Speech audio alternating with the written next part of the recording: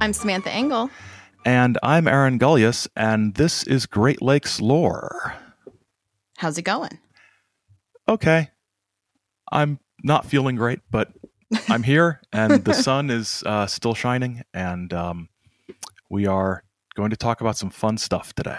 Yeah, I mean, everything is blooming, like the lilacs and the apple blossoms. Like when you step outside, it just smells like right, like yeah. a nature candy store. Or yes, something. It does. Yes, it does. And then my allergies all kick in. Yeah, mine weirdly haven't been too bad this year. Usually, I get some spring problems, but I've been weirdly okay, and that concerns me. Yeah, there's something big coming. It's coming. It's June's gonna hit, and it's just gonna be hay fever hell. Yes. But all right, so we are here to talk about a club, a not totally secret society. It was in the newspapers, so right. Secret society doesn't quite fit. But we thought that a conversation about sort of secret societies and how, you know, we became interested in them or whatever throughout our lives would be a fitting way to start the discussion, because I originally was trying to find a secret society in Chicago to research, and this is what popped up. And it was so fascinating that I said, we have to do this. And so, secret society or not, this is where we're at. Yes, it is. So, Sam, what is your history with secret societies? Which ones do you belong to that you can tell us about? Well, unfortunately, I don't belong to any, but I was, roughly a teenager-ish when the History Channel was obsessed with the Freemasons. I feel like this is pre-Ancient Aliens. Like, they had the whole Illuminati, Freemasons, that whole thing. Spurred, of course, by Dan Brown, which I devoured the Da Vinci Code and Angels and Demons and all of that kind of stuff, too. Did you ever read Digital Fortress? No. That one's terrible. That's the only one I've read is Digital Fortress. I read it for that Bad Books podcast I listened to. So, yeah, no, I did not. I have not read that. That one didn't speak to my love of history mysteries. So it's not good. It's not good. No, what about you? I have a, this won't surprise listeners probably, I have a pretty extensive past looking at secret societies that goes back to actually college and getting into conspiracy theories and conspiracy culture, because secret societies are all over there. We've got the Freemasons, we've got the Illuminati at the top of it, and all sorts of other little groups. I think my favorite one was the Committee of 300, which apparently controls everything, even though we both know the lizard people control everything. The shape-shifting lizard people control everything. But secret societies have always been, fascinating to me, and the theories that surround them. And just earlier today, I was rereading the chapter of my book on conspiracy theories about secret societies, and it was like, oh yeah, I remember it's all a lot of Enlightenment stuff and sort of secret Enlightenment clubs in places like pre-revolutionary France and the Holy Roman Empire, where talk of democracy and religious freedom would not make you popular. So these are groups that actually were promoting things that would sort of speak to Enlightenment values, rather than being evil bad guys wanting to put us all into camps. Yeah, and I think I was fascinated by them in part, because I was always interested in like religious history and stuff like that. So I was a religious studies minor in college, and so connections to or issues with the church, which both, depending on like which way you approach it, those are all over there. And so I think that always fascinated me quite a bit, and I was always skeptical of big powerful things. And so so for some reason, the secret societies I found interesting. Like, well, what is the tie with all of this, and what are those Freemasons actually doing, and all of that. Is Washington, D.C. really planned as some Freemason design? It is, but it doesn't matter. Well, I know. That's sort of how I see. Yes. That's how I see a lot of this, like the symbolism on the thing with the owl. It's like, yeah, people in the secret club put their little tag everywhere, Right. It doesn't mean that, walking through the Denver airport, initiates you into some sort of cult. Or maybe it does. I don't know. So when we think about secret societies, there are big things like, the Freemasons. There are smaller things. There are lodges. My grandpa was a member of the Moose Lodge. I'm pretty sure he didn't. Oddfellows. I like Oddfellows. I was just the Oddfellows. There was one that I read about once called the Order of Pythias, which sounded really kind of creepy, but in a lot of cases, these were social groups, professional networking groups that had sort of vague ideological purposes, but mostly those purposes were the promotion of good or the promotion of the higher learning or something fairly vague. There's rituals, because rituals are fun and rituals are uniting, and if you have this sort of secret ritual or learning or knowledge that you share with these other members of the club, then you've got some connection to them. So there's all sorts of societies that have secrets, and when you reverse the words and call them secret societies, it sounds a lot more sinister than just like a club that has secrets. My Boy Scout troop had rituals. It doesn't mean we were a sinister secret society. But did it? Well, kind of. They played a lot of Dungeons and Dragons in the Boy Scouts. At least my troop did. So alongside this secret societies or lodge type groups, there were also other organizations that had been forming during the 19th century and became really popular around the Gilded Age. Even if we look prior to that, though, I know you already sort of mentioned things that were taking place in revolutionary France, the formation of those clubs and stuff. But when I was still in my PhD program and conceiving of ideas for my dissertation, I was interested in the history of education. And I wanted to study the formation of learning societies in the early republic. So it was this idea, again, of sort of middle working class to upper class guys getting, because they had to be guys, of course, getting together and reading. And, they would have perhaps little libraries, maybe it'd truly be a reading circle. You'd discuss some of these big ideas.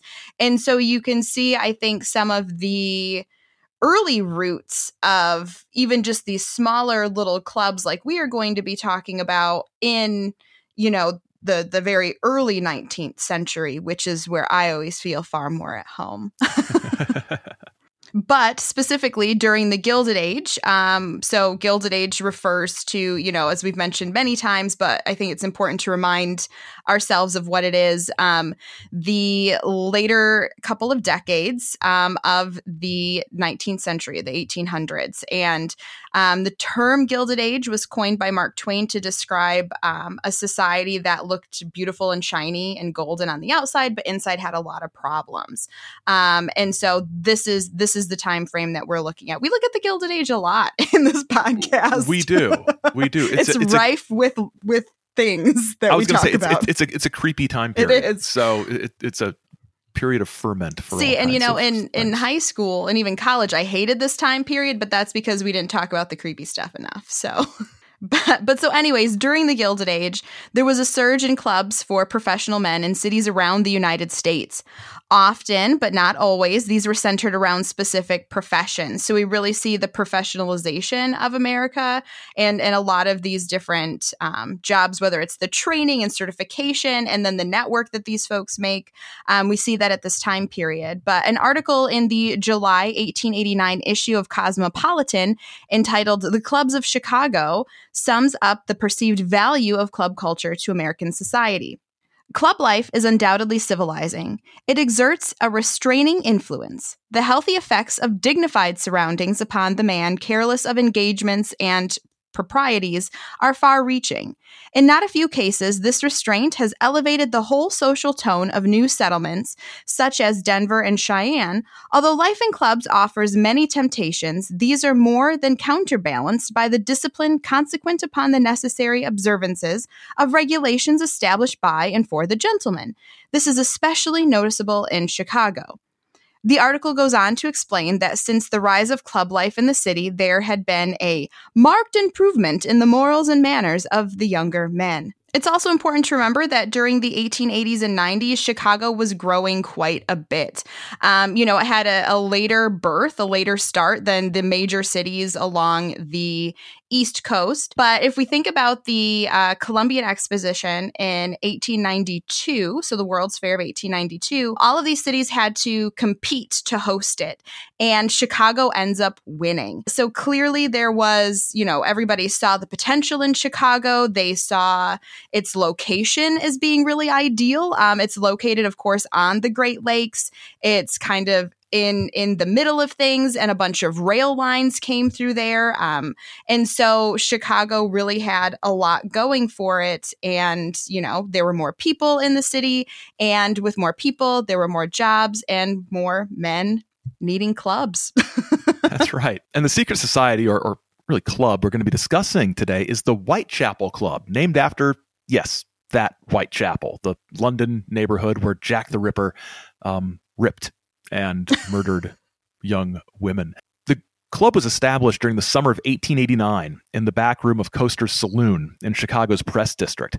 And some of the early members were former members of the Chicago Press Club, which was the largest, most prestigious club for journalists in Chicago. And they had left that organization. And those who had transferred their loyalty to the Whitechapel Club tended to be younger and might have found the more affordable dues of the Whitechapel Club preferable to the more expensive Chicago Press Club. So they were younger men. They wanted something a little cheaper and, as we're going to see, a little more seedy, I was going to say frivolous, freewheeling, fun, things like that. So according to the Munster, Indiana Times, December 5th, 1911, sort of looking back at the club, they explained that the club began at the time of the murder of Dr. Cronin. Dr. Patrick Henry Cronin was an Irish-born medical doctor in Chicago and a member of the Clan na Gael, an Irish Republican organization. Now, Cronin had criticized the leadership of the group and was accused of being a spy for the British government and kicked out because an Irish Republican group, it's basically Irish nationalism, that sort of thing. So if you are accused of being a British infiltrator into this group, that's pretty bad. He is murdered in May of 1889 by other members of the group, and the trial of his murderers was one of the most sensational of the time. I read that the crowds gathered for the trial were the largest crowds in Chicago since Lincoln's funeral train had gone through. So this was a big event. And after their conviction, there was a backlash in the city against secret societies, with protest meetings and benefit concerts being held to push for the city of Chicago to outlaw any secret club. Now, many prominent men, the newspaper said, were entertained at the club, and the club was famed for its wit and satire. And it did have a more sort of literary bent than organizations like the more formal Press Club. A 1915 article in Scoop magazine described its members as wild and erratic geniuses, and that the club was young with hope, and it was bizarre, which I just love. Although the club's bylaws allowed for a maximum of 51 members, according to people who've looked at what records still exist, there were never more than any 40 members at any one time. The key qualifications for membership were wit and good fellowship, and new members were encouraged strongly to spend 5 days a week during their probationary month in the club, getting to know fellow members and getting pranked, insulted, and otherwise hazed. New candidates' names were posted on a bulletin board in the club, and at any time, a regular member could remove one of those probationary members' names, and that person would be out and would, you're out, just sort of blackballed immediately. Yeah, so what exactly was it that this club was all about?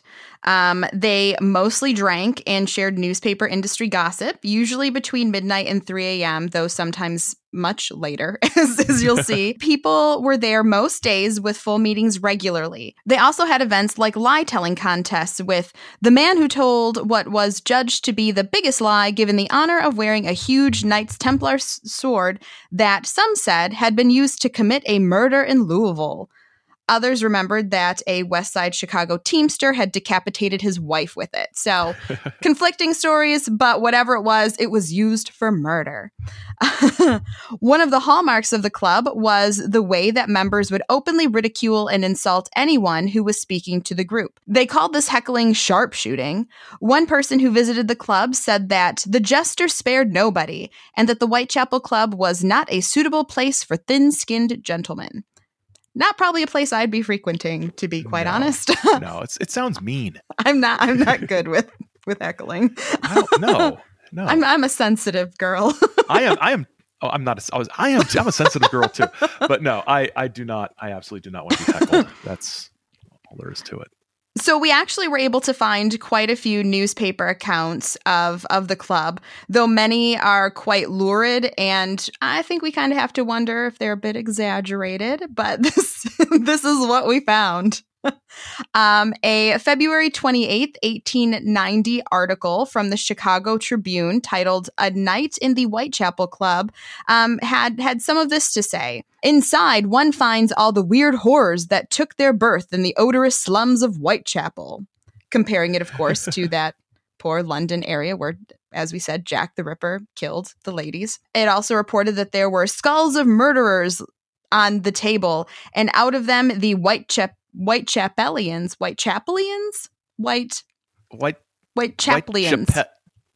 We're going to go Whitechapelians. Sure. Yeah. It depends on how many syllables you want to put in there. Anyways, out of the skulls, the members drink buoyant punches. There's a lot of description about the way the room is decorated, though, with items from crimes like a noose and handcuffs. And then this quote read, "For it must be admitted that the Whitechapel man drinks now and again. The punch is brewed in a Japanese bowl that fancies forth the old goddess of death. And then it is turned out, the punch of course, into skulls fashioned as cups.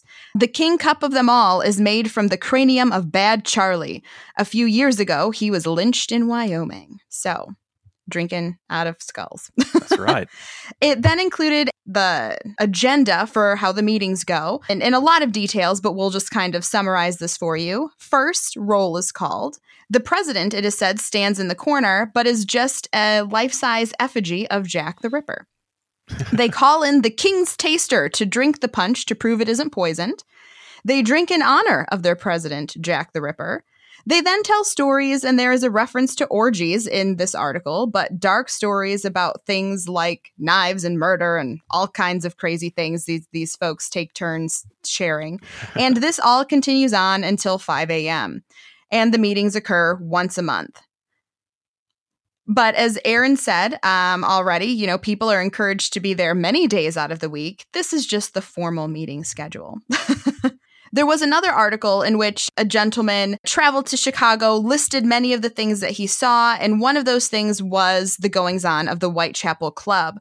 Now, the one article that I used to take this information from was printed in the Buffalo Courier on April 5th, 1891, but it popped up in many newspapers throughout the country. So clearly a popular thing to run at the time. The description of the club was presented as cheery, with the same comments about skeletons and grim decor. But it's cheery, Bright and cheery. Yes, bright and cheery skeletons hang up wherever the pleased eyes ramble o'er the walls, and blood-spattered garments torn by the coroner from murdered innocents soften the harsh outlines of the bony decorations. So I'm picturing, the skeleton with, his old ratty pirate clothes on the Pirates of the Caribbean ride. These types of skeletons all over the walls. Yeah, very sort of theatrical, spooky skeletons rather than anatomical things. Yes. Yeah. It also says that there were ghost dance garments from Wounded Knee upon which the blood yet looks nice and fresh. Oh, that's not good. No. That's no. There's a whole list of many of the relics that were there from earlier crimes. The Whitechapel Club of Chicago was endowed some 2 years ago by Jack the Ripper for the purpose of engendering a more fraternal feeling toward humanity, and also to advance intellectual refinement and to encourage thought waves. Realizing the uncertainty of life, he desired, he said, to perpetuate his name in this way. So this article is clearly very tongue-in-cheek, very much poking fun at this club and the things that had already come out about this club. And basically, Jack the Ripper is the one who started and created this club. Right. According to this article. This legend. Yeah. Yes. There was also a message from Jack the Ripper to the leadership of the club. Do all that you can to make the club cheerful and bright. I send by this steamer a gray plaid shawl stiff with the gore of number 3. It will make a nice piano cover, I think. So there's this sort of joke about, the piano cover. Oh, yeah, that was victim number 3 of Jack. He thought it'd be nice and cheery. Mm-hmm. not really in good taste. No. So Eric Larson, in his book The Devil in the White City, tells the story of how the Whitechapel Club engaged in some good-natured but morbid banter with Chicago's rival to host the World's Fair. The New York effort was led by Chauncey Depew, and Depew had told the members of the Whitechapel Club that if Chicago beat New York for the privilege of hosting the World's Fair, he would, quote, present himself at the club's meeting to be hacked apart by the Ripper himself. As soon as the selection was made, telegrams flashed back and forth. Within 20 minutes of Chicago being chosen, Depew received a telegram from the club reading, "When may we see you at our dissecting table?"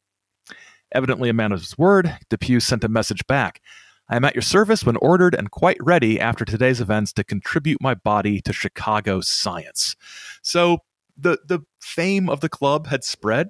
People like Chauncey Depew, who was a New York City guy, knew about the club and was joking around with them. And a lot of the stories, like we've seen, they're not in Chicago papers. There are newspapers from all over the country, even at the contemporary time that the club was in existence. And one of the most interesting and exciting was the interview with Omeen, who was a belly dancer, and she exposed the club in 1893. So belly dancing was new and very exotic at the time. Some scholars of belly dancing say that one of the most well-known figures associated with and one of the earliest was this woman named Omeen, who was born in Egypt.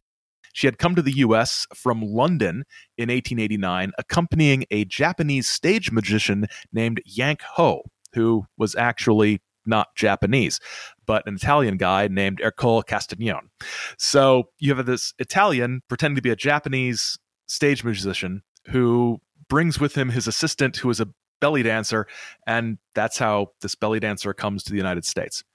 Although largely forgotten now, Omeen was a regular figure in gossip columns during the 1890s, leaving a trail of scandalous love affairs in her wake. One young man who fell in love with her, he was a newspaper reporter actually, killed himself when she went back to Yank Ho / Ercole Castagnone after their affair. So Omeen's encounter with the Whitechapel Club was reported in the June 10th, 1893 edition of the San Francisco Call. A reporter visited Omeen and noticed a small vase on a table. She decided, somewhat reluctantly, to tell him about it. And the way they write up her dialogue is just delicious. "Oh, thereby hangs a tale which I never tell anyone, but I value that vase very much. I am very what you call superstitious, and I am sure that if I lose that vase or anything should happen to it, I should meet with some great misfortune. Oh, it makes me shudder to think of it. It was so dreadful. Well, since you insist, I'll tell you. But it seems such a dreadful thing for a woman to do. Oh, I'll relate it to you, but will you not take a cigarette? They're Turkish and very good. I'll smoke one too. I do so love my cigarettes." And so it's just this sort of you're just imagining this woman sort of waxing on about her hand Turkish gestures. Yes, she's wearing something flowy. I'm sure the cigarette is in a long holder of some kind. It better be. Those Turkish cigarettes. Omeen goes on to tell the reporter that she was the first woman to be allowed inside the Whitechapel Club, and they wanted her to dance for them, which she did. But she was horrified by the surroundings. Oh, it was horrible. The whole furniture was coffins. I shall never forget it. I did so wish I had not come. The room I was ushered into was not only furnished with coffins, but the walls were covered with frightful souvenirs of murdered men, ropes with which the existence of murderers had been terminated, blood-stained knives adorned the walls.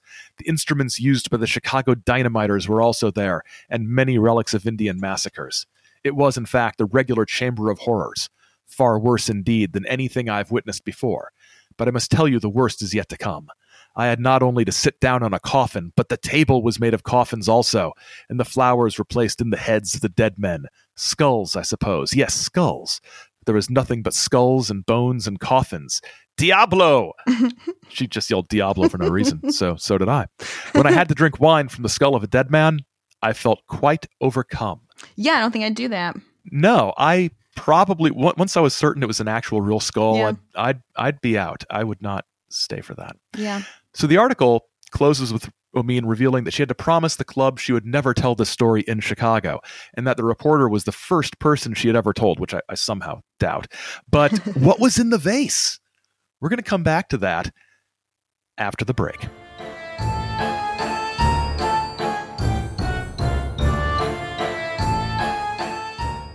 Next time on Great Lakes Lore, we're going to be talking about swamp gas. Yes, and a little bit more than swamp gas, but only swamp gas. Okay. Just swamp gas, folks. Literal swamp gas, Aaron. if you were expecting a massive, epic-changing UFO flap, you're going to be disappointed because there's nothing but swamp gas. Lots of science and methane. Yep, absolutely. But no cows around, though, which is the usual source of methane. But we'll see what happens. I feel like that's coming up out of the swamp as things decompose. We do lots of swamps here in the show, don't we? We do. Very swampy show. Yeah. I mean, I'm a swamp Sally, so that's true. Just drawn to the swamp. that's true. You can take the girl out of the swamp, but you can't take the swamp out of the girl. You can follow Great Lakes Lore on Twitter and Instagram at Great Lakes Lore. We are on Facebook as the Great Lakes Lore Podcast, and you can email us at greatlakesLorePodcast@gmail.com. You can find past episodes in your podcast app or past episodes with photos and extensive show notes and everything at our website, greatlakeslore.com, where you can also find out more about us and find out how you can book us to speak for your event, which you should totally do. Yeah. That'd be great. Yeah, you totally want us. Yeah. You can also check out our Patreon. It's at patreon.com/ChizoMedia. It is a Patreon for both Great Lakes Lore and Aaron's other podcast, The Saucer Life. And there we have early access to episodes, blogs about our research, some special bonus episodes, and all kinds of goodies at 2 different tier levels. So if you're interested, you can check that out and see if any of them are right for you. And now, what we're going to do is we're just going to update you a little bit on some of the movie casting ideas inspired by our episode about the Rattle Run murders last time. And I think if we were sort of talking before we recorded about if we actually remembered what we suggested, but we knew that the one guy was going to be Bill Pullman. Yeah, that was going to be, yes. The preacher. Yes. And for the evil, mesmerizing victim of the horrible murder. Maybe evil was the wrong word there, but there's a lot of evil to go around. I said Daniel Day-Lewis. Sam, you said Hamish Linklater. Hamish Linklater from Midnight Mass and presumably other things. Yeah. So one question that we left unresolved was who should play the sheriff? And I was standing in Rite Aid when I got a text. And Sam, you had the perfect casting. Hugh Jackman. As soon as you said that, I was like, yep. Because every woman will watch a movie with Hugh Jackman. That's pretty much true. It's been a fact in my life since I was probably 15 years old. What he's Wolverine sold on everything else he ever does. That's right. We had some comments from listeners. One listener on the Patreon said Bill Pullman, yes, but also in the other role Timothy Olyphant, which I can go with. Mm-hmm. On Twitter, Black Wolf John Oates said, the more I think about it, I can see it either as a Jim Thompson novel or maybe Cormac McCarthy, which I know Cormac McCarthy, absolutely, that sort of fits in. Also, I can't remember exactly who said it, but there was an absolutely great suggestion that this needs to be a Coen Brothers movie of some kind. And Peculiar Mayhem on Twitter, I think they recommended it being the Coen Brothers. I think that was her. Yeah, in another post. And all I had a screenshot of was the later one. And I'd mentioned doing it in flashbacks, and she said, I've been thinking about your idea of doing it in flashbacks. Opening scene is breakfast at the boarding house. Everything before that takes place in flashback just as he's doing the deed.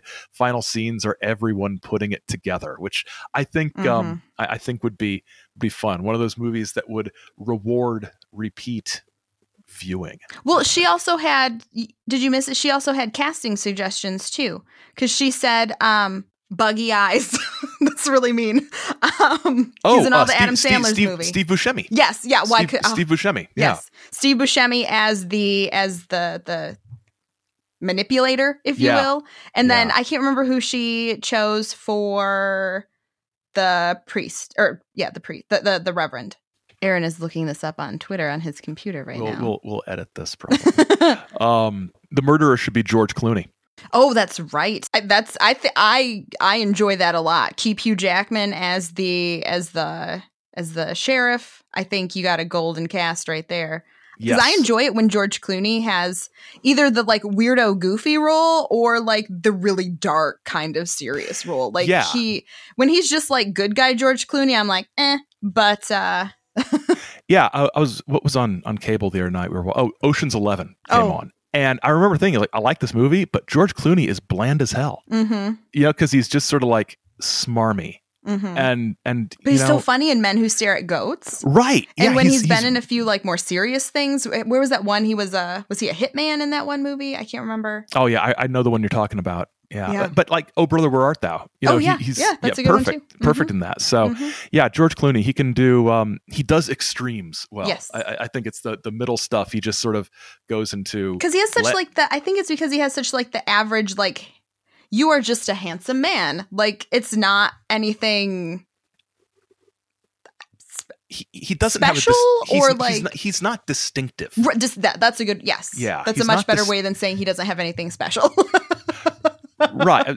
Don't worry, George. I'm sticking up for you out here. You're special. That wasn't how I wanted to say it, George Clooney. Yeah. So yeah, good suggestions. I think there needs to be a movie about the Whitechapel Club. Actually, yeah, I can see a movie about. Let's do this again because I'm bad at reading books for this book club thing, and I like talking about movies and actors. So yeah, I've been reading nothing but novels for like the last month. I haven't read anything. I've been reading too much. So, all right. Anything else? Nope. I think we can get back to the show.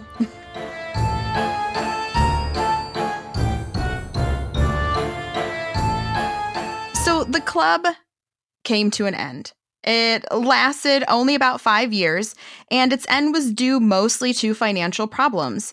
In 1892, they moved from their original spot in the back room of Coaster's Saloon to a new, larger place. This is the one that's decorated in all of the glory that you've heard about. The gory glory. Gory glory. Yes. Gory glory. Yes. Like most things associated with the club, moving to the new headquarters was a complicated, ritualized event. An announcement in a newspaper read, "A chestnut roast will be held at the old club rooms of the Whitechapel Club Saturday, March 5th, 1892, from 9:19 to midnight." Very specific. Yes. Immediately after which, the club will take formal possession of its new clubhouse, all in caps. None but members admitted. All members expected. Ooh. So the members sang songs for 3 hours and presumably ate chestnuts. Have you ever roasted a chestnut, Aaron? Nope. I have roasted chestnuts for a work function, and I was terrified I was going to burn something down. I remember you telling me about that, and I'm sad that I missed it because it sounds like a real happening. I put an end to that. So then at midnight, led by members wearing academic regalia, the members moved into the street accompanied by a fiddler and someone beating a bass drum. They paraded from Coaster's Saloon to their new headquarters. They set off fireworks and broke a bottle of champagne over the entrance. The new clubhouse was pretty elaborate with a stained glass window over the entryway.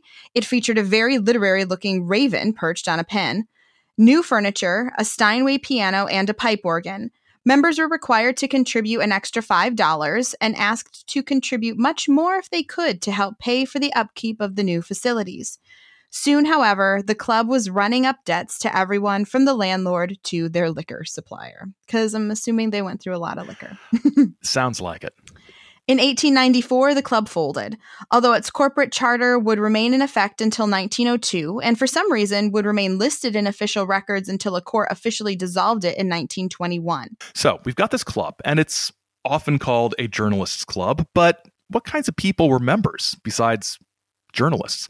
There's several names that appear in newspaper articles around the country, so what was the background of these people?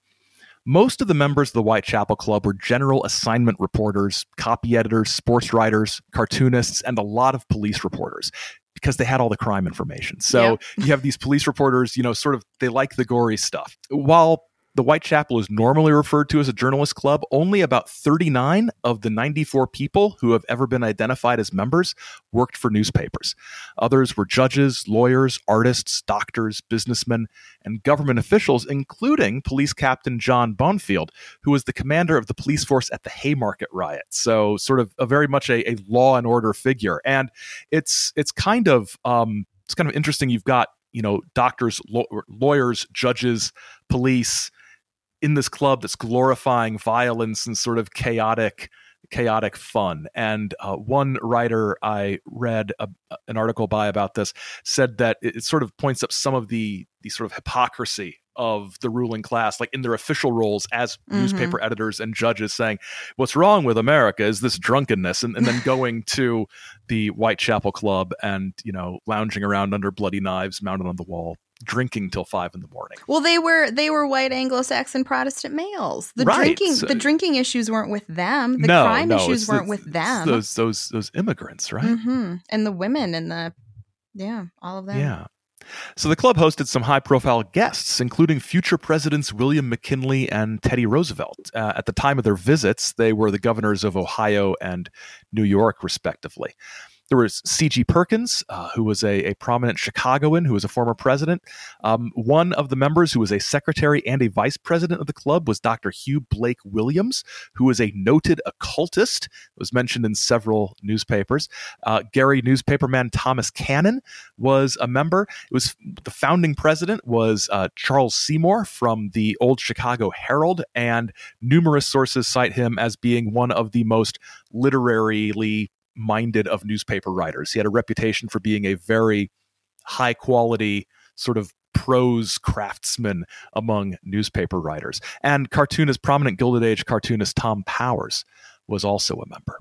Yeah, and it makes you're going to hear a little bit about it in just a second, but when you look at, kind of the Gothic ritual that they were going through and some of the reading of the poems we're going to hear about, it makes sense that these people were sort of, as we mentioned, of that more literary bent, of, having sort of that background or affinity for literature, Gothic literature, I'd assume a lot of that.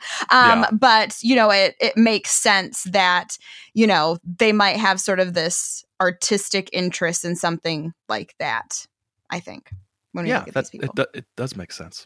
So the Whitechapel Club gained a lot of attention for an unusual funeral that was performed along the shore of Lake Michigan. The story, which appeared in newspapers of the time and later recountings, we found it, mentioned in like the obituaries of some of these members when they passed away. So it made the rounds and then kind of kept cropping up from time to time. And it's definitely worth retelling here. It's probably one of those things that, ends up going down as the thing the club is most remembered for. So the Times of Munster, Indiana, had an article on December 5th, 1911. And so this was, long after this had happened. I think it was in the obituary for Dr. Williams, I believe, where it went into great detail about this event. And the article read, "There are many northeastern Lake County people who remember the weird scene that came to their view one night nearly 20 years ago. And the shock at the news as it sifted into Lake County after the cremation is also remembered. So it reports that from a train emerged a group of men dressed as monks. 6 of them carried a coffin and the others had torches. Following were frightened Negro waiters bearing good things to eat and drink," the newspaper said. They went to the old Calumet Gun Club house and then onto the lake shore at Miller Beach. The coffin was placed on a pyre, and the monks danced around it and sang and chanted. The men then departed after midnight. The ceremonies were suggested by Dr. Williams due to his love for Shelley, specifically, the article noted. And the man who died was one Maurice Allen Collins. He had been in a railroad accident and had been awarded damages. When the money was reduced, he bought a revolver and killed himself. He told Dr. Williams that he wanted to leave his body to the club for dissection or cremation. And so the club actually secured a special train to take them from Miller, Indiana, paid for by James W. Scott, the publisher of the Chicago Herald. An oration was given by Honore J. Jackson, quote, "an Indian who took a prominent part in the real rebellion." And the newspaper noted that Collins wore a robe like an ancient Greek. So there are other accounts of this event that make some connections between some of these people and what was going on here a little bit more clear. We found out that Honore Joseph Jackson, who had been mentioned, was actually the one who introduced the club to Maurice Collins. Collins was the president of the Dallas Suicide Club, and he argued publicly for public suicide chambers for people who wanted to end their lives. So clearly, Collins also had this interest in death, obsession with death. Yes. I read somewhere else too, very early on when I was researching for this, that he actually left his body sort of to science for study, and that the club then negotiated kind of taking the body, paid off people, got the train and took him to the beach. And so, that's crazy. Yeah, it's a little hard to tell exactly how this went, and perhaps, reading a bunch more articles, we could find all of the tiny pieces that fit together. But overall, the story is Collins kills himself. And somehow the club ends up with his body. They transport it to the shores of Lake Michigan and have kind of this very macabre sort of funeral pyre with poetry readings and orations and all of these things. Yeah. Weird. You can't get away with that today. But no. What you said about them paying off people and then taking the body after it had been left to science makes a lot more sense than somebody leaving their body to the club. Which I'm not sure that's a thing you could even do in the 1890s. No, I mean, by that time, the professionalization of like caring for the dead had come about. And so there are rules about things like this. Yes. And before we leave this story, we want to return to the belly dancer Omeen. During her interview, she showed the reporter a vase. It all started with this vase, remember, that she always took with her on her travels. She lifted the lid that covered the vase. Inside were ashes. These were the ashes of Collins, who had been burned on the funeral pyre. And so those are the ashes that she held. And we just didn't want to give away that piece of the story earlier. So we came back to the vase. It was a thank you they gave her. Sort of like her payment was these ashes, and she didn't like them. They freaked her out, but she didn't want to let them out of her sight because she was superstitious. She planned to take the remains to a church in Italy for safekeeping and sort of internment the next time she went to Europe. Why she couldn't find a church in the United States, I am not sure. Probably had to do with her not Japanese, but Italian magician lover. Probably. So what can we make of the Whitechapel Club? Why did it inspire such attention? And what can it tell us about the 1890s? So this era of club culture that we've been talking about coincided with a rise in professionalism in journalism, with journalist clubs emerging in order for reporters and editors to have, according to historians, a forum for mutual criticism and collegiality. So we talked about the Press Club of Chicago. That was sort of the gold standard of wealthy sort of networking for high-powered newspapermen, for that criticism and collegiality. They weren't just newspapermen. Like the Whitechapel Club, the Press Club had people distinguished in literature and music and the stage, all getting together. There was fun involved too, as we saw from the Whitechapel Club, often weird fun. And when you see historians saying these are a forum for mutual criticism and collegiality, I'm not sure how much newspaper criticism took place at the Whitechapel Club, but definitely a lot of collegiality. So Lawrence contends that the Whitechapel Club played a significant role in forming the self-image of journalists during the Gilded Age. He says, the Whitechapel boys consciously created the character and image of the reporter of that time, the heavy-drinking, devil-may-care, fast-talking, wisecracking cynic, out to get the facts, hardened to the tragedy of the facts he found, but ready to piece them together into a story that would read, in quotes, sort of read well as inform. While the Whitechapel died, the image its members forged endured not only in their own minds, but in the values and behavior of journalists for many years after. And when you think about this, when I read this, I was thinking about there is this sort of pop culture image of Gilded Age and early 20th century newspaper reporters being almost like adventurers in some ways. You think of people like Jack London out, on the frontier writing for newspapers and then writing stories about their adventures as well. And sort of this idea that, we are consciously sort of crafting I don't want to say a caricature, but almost a caricature of what reporters are. I think it's also interesting that the note about, they've been hardened by the facts because, clearly they're reporting on a lot of crime and a lot of gritty things at this time. And you mentioned that a lot of the reporters were the police reporters. Right. And so you can kind of almost see that, whether it's creating the caricature of like, yeah, we deal with death all the time. Look at the death on our walls. or if it's almost an outlet for that, like a way to almost satirize what they're doing. Like there's several components there that I think are really interesting. So, sort of like using the sort of like dark, grim humor as a sort of, release for like the tensions of dealing with probably some really horrible things. Yeah. And if it happened on the heels of, the Jack the Ripper crimes, plus then the murder of the Dr. Cronin there in town. Clearly these were worldwide stories that captured the attention of people because people have always been interested in crime stories. And it's just the media that keeps growing in its ability to report on it. Oh, this is so gruesome and so awful, these Jack the Ripper things or whatever, We mentioned Devil in the White City. You have the H.H. Holmes murders going on as well. So really, a very violent time and a time when the media was increasingly large, more newspapers in the country than ever. And newspapers tended to be, this is the era of the yellow press. The newspapers were lurid and sensationalistic. And that fits right with this increase in awfulness that was sweeping through society. Yeah. And so there's one other point that I think is really interesting that I found in an article. It came from the Anaconda Standard from Anaconda, Montana. It was printed in May 12th, 1891.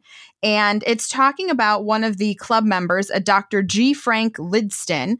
And he was interviewed and mentioned that he planned to donate several specimens of skulls to the American Medical Association that had been in the possession of the club. The article said, "The doctor has a series of specimens illustrative of the aberrant types and asymmetry found in degenerate skulls, and especially those of criminals. These have been selected by non-scientists solely for their morbid and historic interests." So, we all wanted these skulls, not really for science, but I think they could be useful to you science men.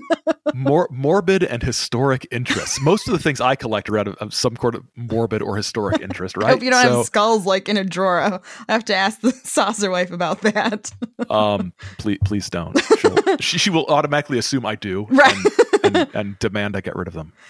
So there's then a list of several of these skulls, and I'm going to be reading and talking about them in the way that they were printed, which is not at all how we would talk about these people today.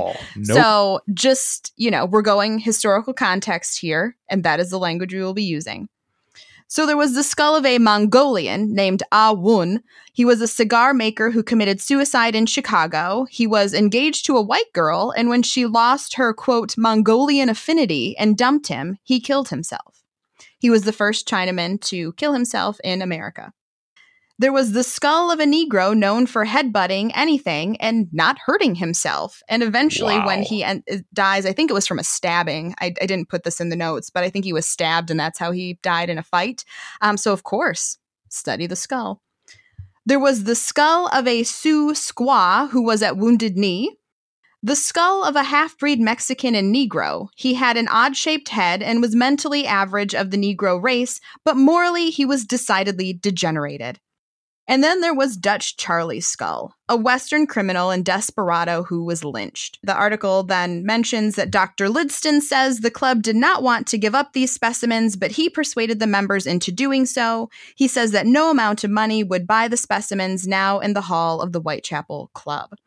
And I thought this was really interesting when I read this article because I think it really gets to a sort of pseudoscience that was very popular around this time, which is phrenology. And a lot of us have seen the sort of, I think you can buy them sort of as a joke now, the sort of head model with the different zones of the skull sort of labeled as to, if there's sort of like a bulge in this area, you're, an idiot or something like that, or you're a liar, or you have, unclean thoughts, sort of like mapping the skull to determine personality traits and intelligence. And unfortunately, it was used to scientifically, quotes, scientifically support a lot of racism. And, if we look at the skull shapes of these different ethnicities around the globe, we can see that these characteristics that white people have made up to assume are parts of these ethnicities.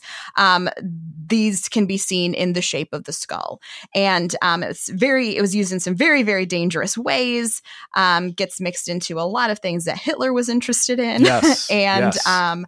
We're not going to get into that here, but I wrote a paper about phrenology in my modern racism class as an undergrad. So there's a book called Himmler's Lost Crusade about the Nazi expedition to Tibet to measure the heads, all the heads of people in Tibet to determine, the sort of root race of the Aryan race and that sort of thing in the 1930s. And the one about headbutting and not hurting himself just reminded me of this old pro wrestling cliche that you should never ever headbutt a Samoan. Samoans are completely impervious to headbutts. If a Samoan headbutts you, you're pretty much dead. So yeah, the phrenology is really amazing. This is sort of, as you said, Sam, the I don't want to say golden age, but this is the high point of pseudoscientific racist theory that would go on for a long time afterwards. You can find the descendants of some of these theories on various corners of the internet today, being quoted as if they're real things. Yeah, and it might not be that, the club, obviously the doctor is saying that the club didn't select these skulls for those reasons. They just wanted infamous skulls for their collection. But Dr. Lidston saw the potential scientific value in them and wanted to donate them to the proper medical authorities. I think it's interesting to look at something like the Whitechapel Club. It's such the small blip in history. And when I came across it, I wasn't sure that I would find that much in the newspapers about it, but then we found lots of stuff, which was really great. But I think you can take something like this and from it learn about so many different things, not just what the Whitechapel Club did at a meeting or how they decorated their things or that they had this weird funeral pyre. But, once you dig beyond the funny stories or the reporting of weird events or whatever, there's stuff to be taken away from it. And I think that this is a case that proves that. I think it does show some of the development of journalism in America and that professionalization. I found that very interesting. And I think it piggybacks really well off of our last episode too about the Rattle Run murders. Yes. Because there we were talking about this idea that in the past people weren't so violent or grim or whatever, but no, these guys are obsessed with death and murder, and not only the people in this club, but the stories became so popular. And you can see how quickly, the one that I mentioned, several of these, end up very quickly being dispersed to media outlets throughout the country as well. And people were just eating this stuff up. I'm sure that they, couldn't get enough of reading about the weird club named after Jack the Ripper's stomping grounds that had souvenirs from crimes from across the globe adorning the walls. Right. And so people have always been interested in creepy, weird, sometimes true crime, all of that, the morbid things fits into the story of this club. And it was happening in the early 1890s among business class dudes. Yes. And judges, yes, and police captains, yes, and prominent, high up people, prominent yep, people. Yep. Absolutely. Yeah. All right. Well, do you have anything else? I do not. All right. Thanks for listening. The Whitechapel Club was written and produced by Samantha Engel and Aaron Gullius. Our music is by Raphael Crux. Great Lakes Lore is a Chizo Media production. Chizo Media, our heart is with the people. Until next time, don't get lost in the lore.